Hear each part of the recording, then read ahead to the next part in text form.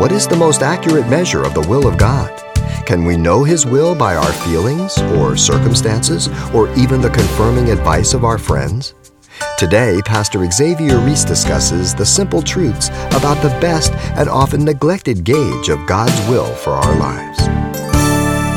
Prayer throughout the Scriptures is involved with God's will and others' needs more than self as we study the Scriptures. We are to pray according to the will of God, and then we're told that He will hear us, 1 John 5:14.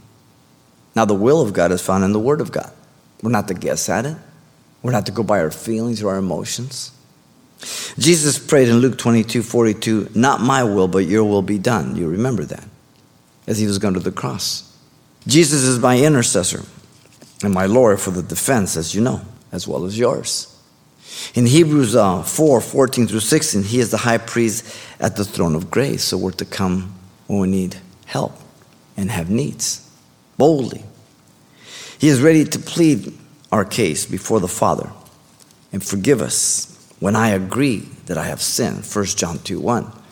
My little children, I write these things to you that you do not practice sin, and when you stumble, you have Jesus Christ the righteous to make intercession for you. He's the lawyer for the defense, but He only takes guilty pleas. There's no innocent person.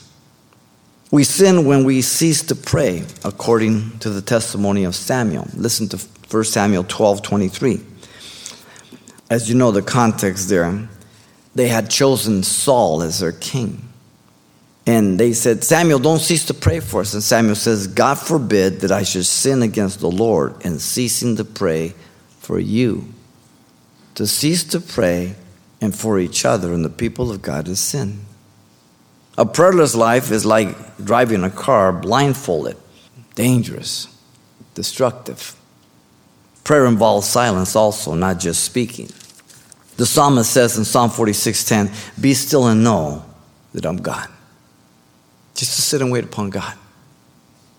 Worship Him and wait upon Him. The psalmist tells of a man who was being envious at the wicked, thinking he had made a mistake in following God in Psalm 73:17. In 17 it says, "Until I went into the sanctuary of God, then I understood their end." Sometimes I can get so caught up in what's going on. I'm trying to analyze everything. And then I need to go to God in prayer and just be quiet.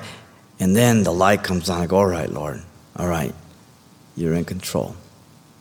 I see the reality of it. You understand? Isaiah 40:31 tells us, "But they that wait upon the Lord shall renew their strength. They shall mount up on wings as eagles. They shall run and not be weary, and they shall walk and not faint." Notice the order. The strength comes from heaven to earth, not from earth to heaven. You've been listening to Simple Truths with Pastor Xavier Reese, a daily devotional of the enriching and precious truths found in God's Word.